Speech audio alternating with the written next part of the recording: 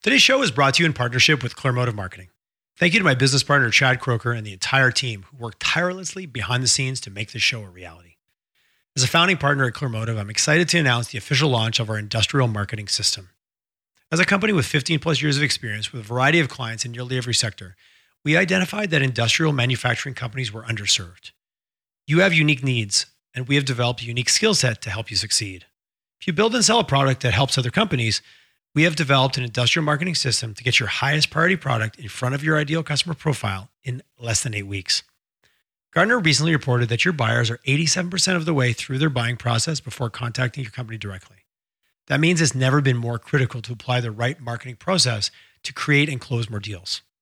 Our 3-stage industrial marketing system helps you shorten your sales cycle by using modern marketing tactics designed specifically for your industry and, more importantly, for the way your clients like to buy.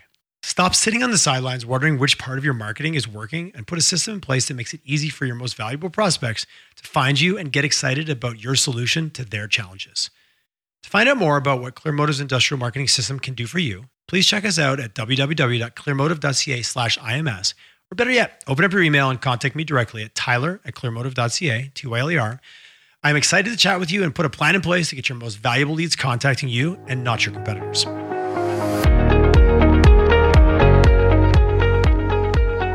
Hello and welcome to Collisions YYC Follow the Money, Investing with Purpose, a show where we have real conversations with people who are driving change in our community.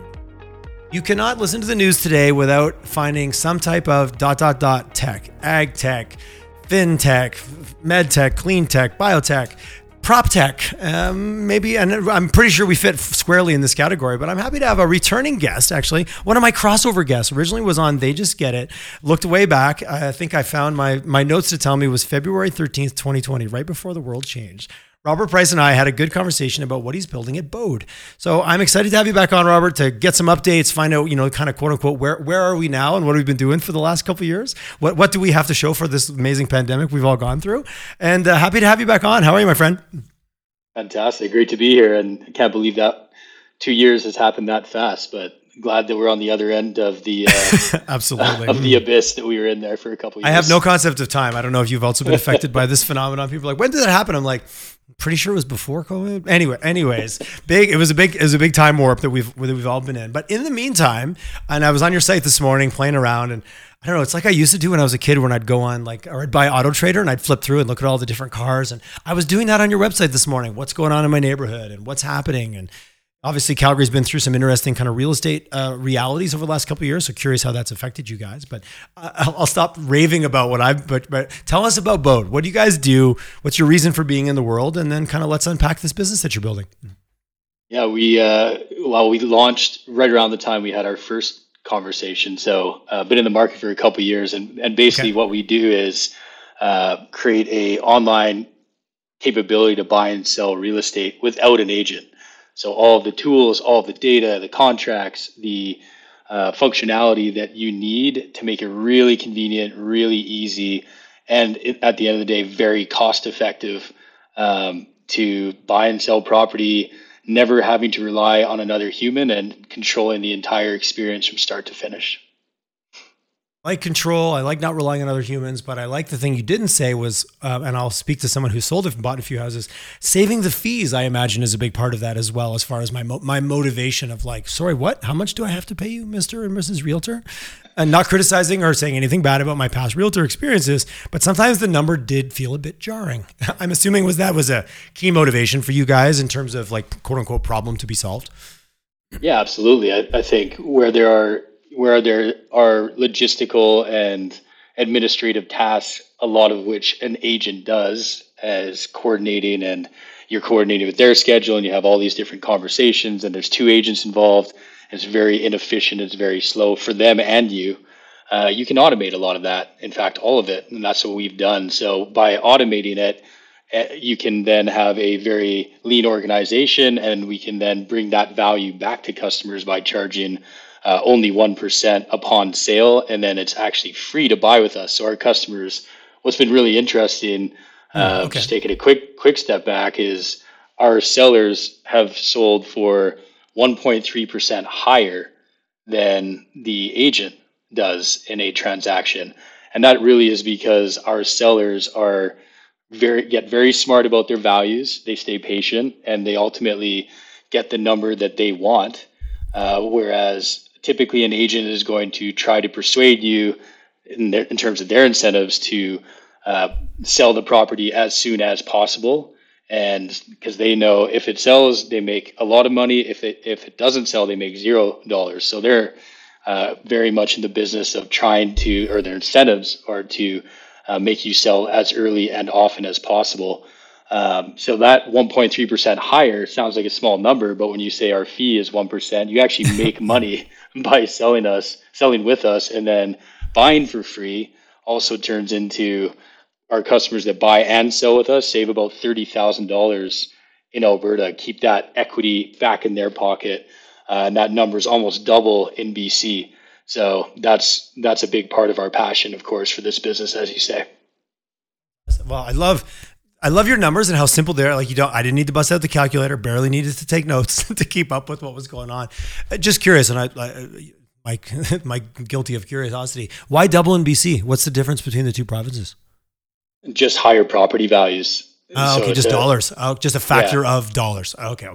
A $500,000 house here might be $1 million house there if it's in Lower Mainland, maybe, or maybe more. Well, yeah, orders of magnitude actually higher, especially in the pandemic. It's gone even crazier. Like the average detached home in Vancouver is $1.8 million. The average detached in Calgary is $550,000. So more than triple for the equivalent, call it the equivalent house from an equivalent vintage. Wow, that's yeah. You know the numbers and you hear them floating around, but when you just sit them side by side, each other like that. Where do you guys operate? Do you operate in Alberta and BC, or right across Canada, or what's your geography? We are Alberta wide, and we are in 80% of BC. So Vancouver and areas, the interior, and shortly we'll be in essentially all of BC, and then on the cusp of getting licensed in Ontario as well. So our plan is to expand across Canada. I think I mentioned that briefly a couple years ago. So we're holding true to that. And then we'll also look at the American market as well. Well, before we get into the business and the capital and the raise and the tech and how you've kind of tackled all this, I'm curious. I'm still in my potential consumer. What's my main risk that, like, if I'm fearful of, like, oh geez, this feels risky. I've done it with a realtor before. They kind of handled things. What risks do you typically, or like kind of what are my top three, maybe perceived or real, that as a consumer would be my risk aversion to keep me from engaging and using this product? Which I guess is kind of, we're working our way towards product market fit. What would stop me from using this product? What would I be scared of? Yeah, I think a lot of people, so when we look at the market, it works out to about 50-50. There's 50% of people that would be scared to do this on their own and take control of it and be nervous. Then the other half of Canadians say, I would prefer to sell without anybody advising me because I'm totally comfortable doing this in many other facets in my life, whether it's banking or booking travel, or as you mentioned earlier, buying and selling cars. That I'm actually a bigger believer in my own judgment. I've created my own success to be able to afford a house, and I'm educated, and I believe in my own success more than relying on somebody else that has the incentives that are in some cases actually completely opposed to my own success. So I think where people, the biggest challenge, to answer your question directly, is people get nervous. People have been told that it's hard. People have been told that it's complicated. People have been fear-mongered for decades, basically, on this topic. And the really exciting part is the reality is it's not. And that's what our customers tell us after they sell. They say, I knew all along, I knew that it was going to be, I just felt like it would be this easy. And you guys proved that it is this easy, and proved all these other agents that told me it was way too complicated wrong. And I feel amazing about that. And I will never use an agent again. So I think it's really, that is the biggest risk, is undoing, or the perception that it is more difficult than it is, and then undoing that perception that has permeated for decades in this space. Ignorance is scary. And fear is so much generated from the unknown. there's a very specific, oh, geez, that's very complicated. And there's lawyers, and there's paperwork, and I'm just going to avoid that. Is there an age factor there? Is this, I do everything else digitally, why wouldn't I? Like, it kind of harkens to that, but I don't want to, there's a lot of boomers we were talking about just different generations. You can be older and have younger tendencies. And I only say that in the sense of the way you are comfortable or not with technology. Do you see it as age, or do you see it more as the individual and what they are or not comfortable with tech-wise? Yeah, we kind of look at it like 92% of Canadians have a smartphone, and this is like an app on your phone. So that really is, the long term. That's very much where our business is growing fast, and the generational movement towards this. There are tailwinds behind that. But when we set out, we did, to answer your question again directly, we were believing that millennials were going to be by far the dominant users of our platform. And they are a big part of our market, but we've been surprised to see that there are more older generations joining in as well. And we found that's because they've transacted 4, 5, 6 properties. Like the average Canadian transacts every 5 years. So if they've been through it before, they have all the battle scars of dealing with their previous experience and looking at the fees that they paid and the value they actually got for that expense, and have been very effective at working with us as well. So it really is quite a wide demographic. And if you look at our profile, it's almost identical to Airbnb's in terms of the volume of users and people that transact, which of course Airbnb was one of the inspirations in terms of how we came up with this vision. You could never just rent a random stranger's house on your own. Exactly. Don't sleep at a stranger's house, and don't get in a car with all the things that we grew up, the joke that we grew up being told not to do. Technology has enabled and an incredibly effective and often very, very safe way. You mentioned that it's kind of pivoting into growing your market, return customers, retention. I have a great experience, but I don't buy another house for 5 years. You guys are a couple of years in right now. I'm assuming, would it be safe to say, like, from a market and like retention perspective, you're still really early in that stage? Like, I just haven't bought and sold my next house yet. So I haven't, feels like your customer acquisition is your probably number one priority, because you haven't built that critical mass just by the time in which, I'm going to use Airbnb a couple times a year. I'm going to use an Uber a couple times a week. I'm going to transact on average. Thank you for saying that, 5 years.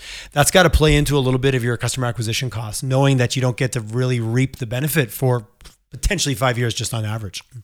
Yeah, and that's why it's so critical. You mentioned customer centricity before we jumped on this call.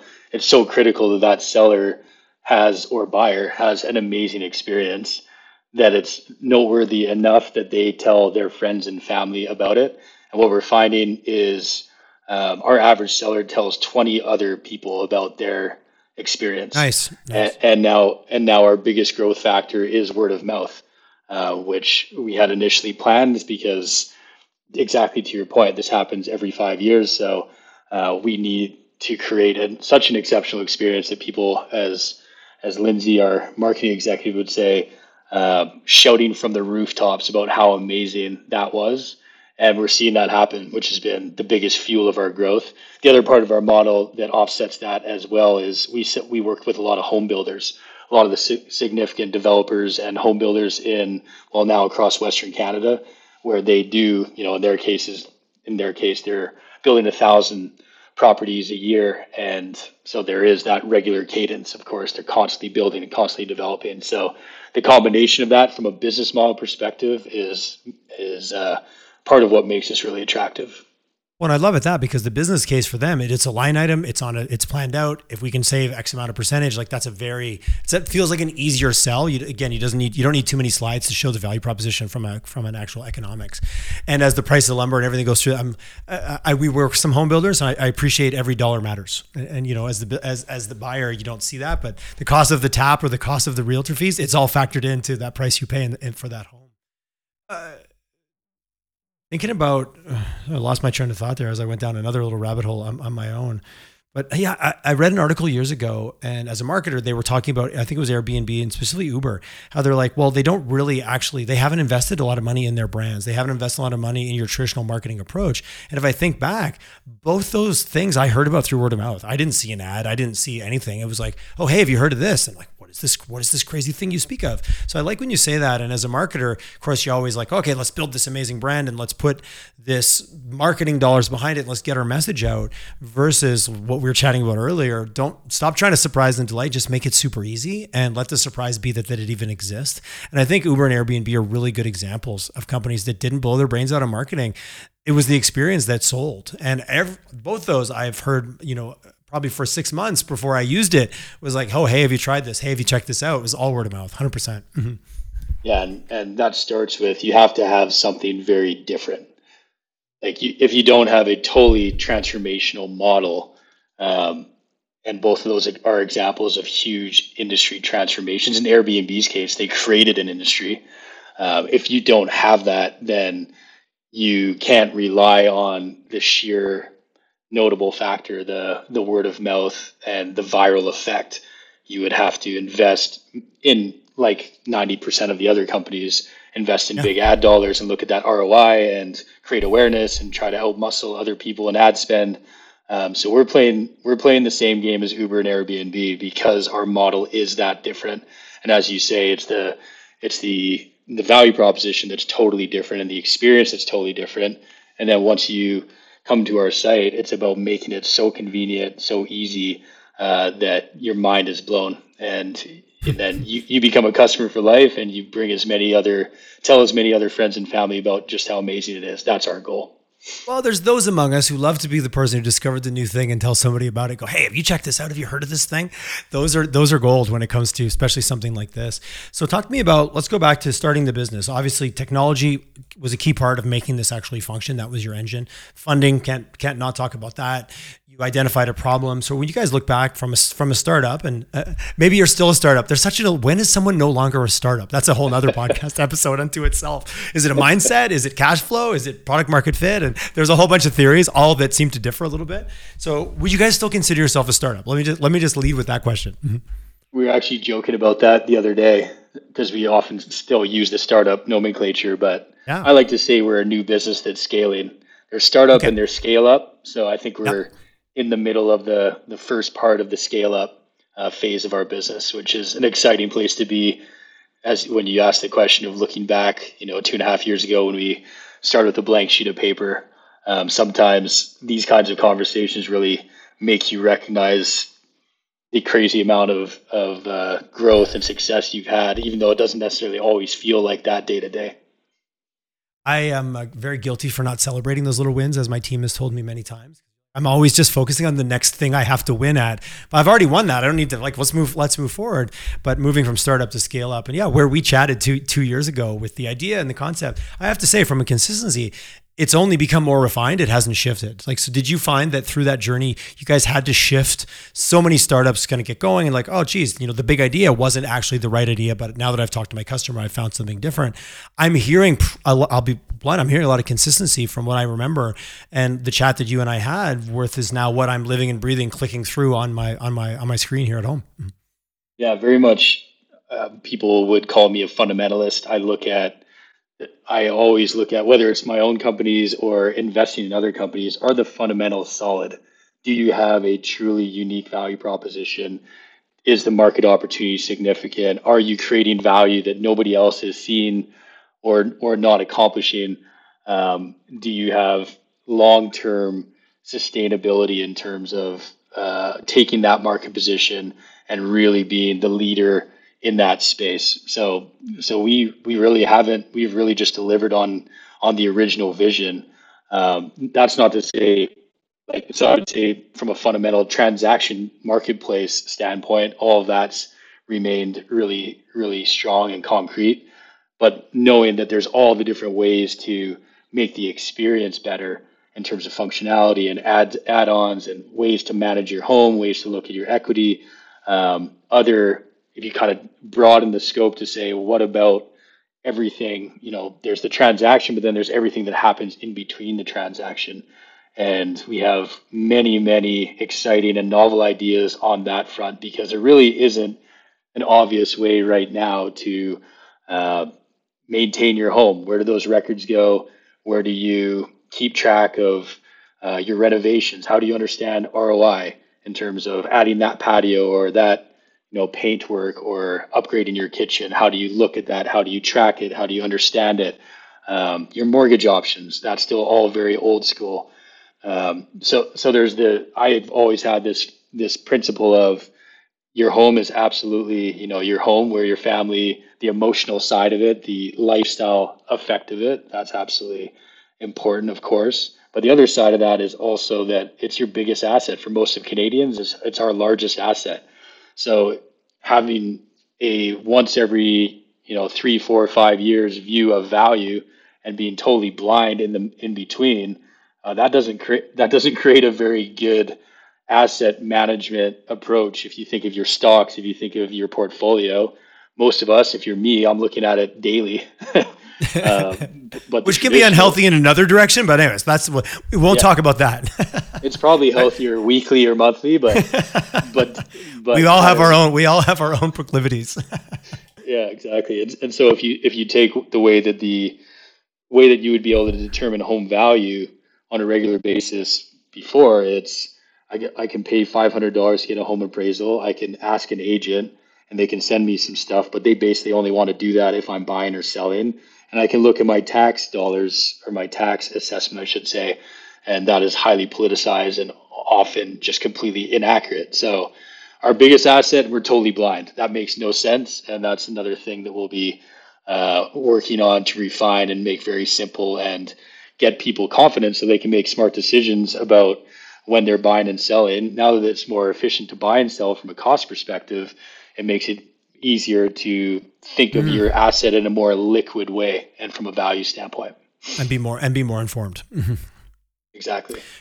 I'm sure in so many startups I talk to, it's not lack of opportunities that holds you back. It's which ones do you say yes to, which ones do you say no to, which top 100 features we could add are actually the right tickets to kind of execute on. Talk to me a little bit about funding. Of course, this is follow the money. So all pivoting around the companies at different stages, and obviously it's startup to scale up. That's even different stage of a funding model. You want to give us a little bit of a breakdown? Did you guys bootstrap? Did you kind of self-fund this? Did you have a couple key investors? Take us a little bit on that journey for anybody like either on it, curious about you, or also like looking at it going, geez, how would I even tackle this for my own organization? Yeah, when we started, I took a bit of a unique approach probably than some of the other guests on your show. We invested, bootstrap kind of implies that you work for free and maybe yes. And I remember you didn't take that model, if I remember correctly. Mm-hmm. Yeah, we invested significantly ourselves, the founders and the board, and I did start with a board right from the start because I wanted to surround myself with as many smart people as possible to make a really, at the end of the day, it's a comprehensive team. The board is a part of your team, my advisors are part of our team, and then of course our management group and the broader team. So putting all those pieces together in a way that offset my weaknesses and create a fulsome approach to how we're going to win in a very big industry with a lot of baggage and a lot of complexity. So that I started that way, and then we heavily invested ourselves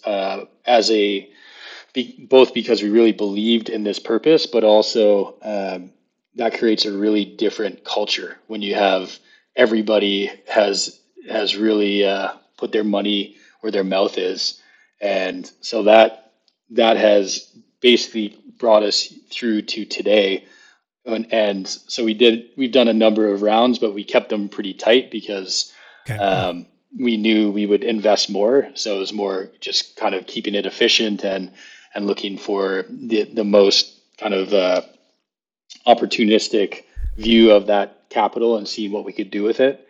But then over time, we've also added independent strategic investors, other CEOs, other entrepreneurs, other multi-sector people that have the ability to open doors on the financial side or on the home builder side or real estate connections in general or tech experience, community, kind of broader community connections.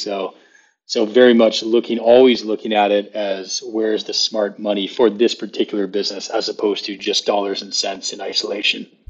I really appreciate which money can open doors, which money can make introductions, which money can, well, I guess that's almost the same, which money comes with a certain knowledge pool attached to it. So I really like the strategy side of that versus anyone I've talked to who has just taken dollars has often said that they regretted it versus the right partner, even culturally. Like, are we even a fit? Like, forget about, can you open the doors?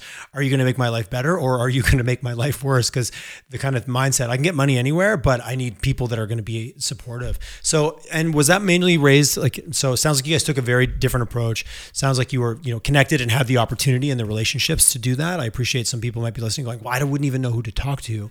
So you kind of brought your skills to the table, which is what your unique secret sauce was. Most of that based in Alberta? And curious, the reason I'm asking that is around, back to my original kind of rant about tech, XX tech, prop tech. There's been a lot of people on the show talk about, a lot of money in Alberta, but some of that money is very uncomfortable going into sectors it's not invested in before. Tech being, I shouldn't say that because we have got an energy industry that has been very technology forward, but we sometimes forget that in the rhetoric when we talk about our new tech sector. Has that been a reality for you at all? Or are these more individuals that kind of had a higher get it factor when it came to understanding what you're doing or at least believing enough in it to make an investment? Yeah, it starts with the point that you exactly made is, do they believe in this? Like culturally, do you really believe that this is the future and this model is going to win in the long term? And everybody that's on my cap table would say yes. So that's a prerequisite. The money has come from across Canada, Asia, the US, all relationships of ours, but all experiencing and knowing the same pain in terms of their own experience as part of this. What makes this company an interesting public company in the future is it's a very understood problem. It's highly understood that agents are expensive and that experience is difficult, and the value that they are adding over time is eroding as technology advances and as people become more and more comfortable transacting online, which the vast majority of us are now, even today. So I would say, taking a broader perspective in talking to the broader community in Alberta, I think from a venture point of view, we've seen a lot of improvement on the early phase companies, early phase funds, I should say. The seed level, I think, has really improved in the last couple of years. But I would say that's conservative seed, small amounts of money. But what I think our main gap is bold Series A, Series B level money that is Canadian focused. I think that's the big gap. I think that's a Canadian gap as well. I think we talk a bit of a big game in Canada, but when you look at where there's bold capital behind big companies with big aspirations or companies with big aspirations, that's, the Americans still dominate that. And that's, you just look at dollars invested last year, Americans invested $350 billion in venture, and the next 9 countries combined don't add up to that. And Canada was way short of that per capita. Like they're 3x what we do per capita in a much bigger market. So I think that's where we have opportunity to grow in the investment community, because I do think we have a strong ecosystem, strong and building seed money, and we have an amazing culture around entrepreneurs helping other entrepreneurs and people wanting to help. But we need the big, bold capital to match the talent that we have and the opportunities that we have. I really appreciate what you said about there is a sense of community and a sense of like, hey, yeah, no problem. I can introduce you. I can help you. But we need to take that up. And ultimately, funds are often the accelerator, is the force multiplier for that. You go, I've got a great attitude, but you're not writing me a $50 million check. Very, very different. And even if you go across, I know a couple of really solid companies I've had on the show that they're established. They're like, and they couldn't get any in dollars in Alberta. They had to go, like, even if you take what you said between Canada and the US, which I agree with, and I've heard that, but even just go to Toronto, go to Vancouver, go to Montreal versus here. And these are companies with revenue and customers and like things, they weren't risky from that perspective. This was opportunistic for growth. And they came on the show and said, I couldn't even get a call back from an Alberta investor, but Toronto was like, and I talked to the person that invested. They're like, we've been trying to invest in them for years. They finally let us in because it's such a great opportunity. But no one in our own backyard could see that. That bugs me sometimes. That's part of the show of like, well, let's get to the root of that. And you're right. I think it's just getting more comfortable with it. Those US numbers you had, those have some weight behind them. 3x per capita. And I guess doing it for longer, more comfortable, more capital in play, like more people that have exited just at that scale that are now they're comfortable with the game. Back to what you said about, I sell 4 or 5 homes. I'm way more comfortable with it. I'm going to take this risk because it's not risky to me because I understand what's going on. We can't underestimate as humans. That's a kind of, it seems to be a universal truth across multiple sectors. Yeah. They have a formula that they've seen work. You just take Silicon Valley specifically. They've seen that formula successful for 2 decades. And then of course it's creating more wealth and it's creating the ability to reinvest and refine that formula and learn from each other. So I think we have, like I say, I think Alberta, and when we talk to Eastern Canadian funds, I think their view of Alberta is that we're scrappy, we're entrepreneurial, we're aggressive, we're high energy, versus other parts of Canada. And so we have a really strong disposition for building new companies and creating new success stories. Now it's just a question of finding the bold, sophisticated, aggressive money to match that. Yeah. I like the scrappy. I like that. You swelled me a little bit with pride. I like that version of Alberta. It's why I stay here. I moved here. I'm like, I'm with my people. I like it here. But you're right. How do we mature that? And we've done that in our ag sector over the years. We've done that in our energy sector. It is just an evolution also of, like, you look at energy and so much of what we've done there and so much of even the role the government played and money that came in and kind of high risk with potential for big return, built the oil sands. Like, there's so many examples of that. How do we translate that into other sectors? And kind of, well, we're also, we're on the journey too. I do appreciate that. Yeah, I want to be at the end too, but it does take time to get there. Talk to me a little bit about tech, because, you and I were talking about load times and talking about all the factors back to making this a really smooth experience. It's not just about features. It's just about being easy to work with kind of thing. From your guys' perspective, sounds like funding and partners, and you built a solid team. Was the technology a factor? Like, obviously, talent wars, you can't turn your head without finding about the war for talent. Has that been a factor? Has that held you guys back at all? Or has that just been something that you had to tackle as part of your model? Yeah, I would say tech has been our biggest challenge in terms of tech resources. As you're probably aware, we already had a pretty thin pool of software engineering expertise, product, QA, all the disciplines around software when we started our company back in 2019. But then the pandemic kicked in and blew up all the borders globally. Big tech was exploding, so they were hiring developers for $200,000-$300,000 per year each. And so I always start with hiring locally and supporting Alberta wherever we can. There just wasn't availability for us, and a young company isn't going to pay $300,000 for a developer. You just can't make sense of that. So we ended up going offshore to Eastern Europe, and we've been pretty happy with it. They've been very productive and very effective at helping us build our functionality out and refactor our site to make it really solid. Once we got product market fit, I would say quite accomplished by summer last year. So we've been refactoring and building the site to top tier standards for the last 11 months or so. And we're just about through that phase of our maturity, which is really exciting.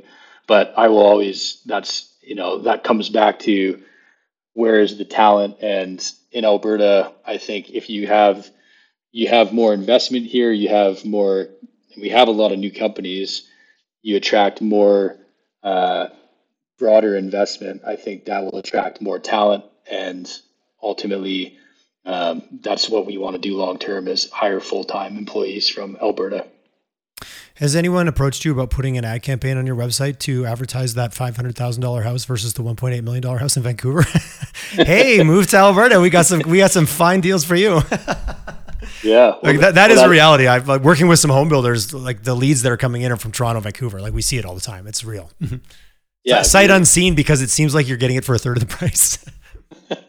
Well, that's part of why I'm bullish on Alberta, is you can sell that $1.8 million place in Burnaby, we're not talking about a place on the ocean. We're not talking about a place downtown.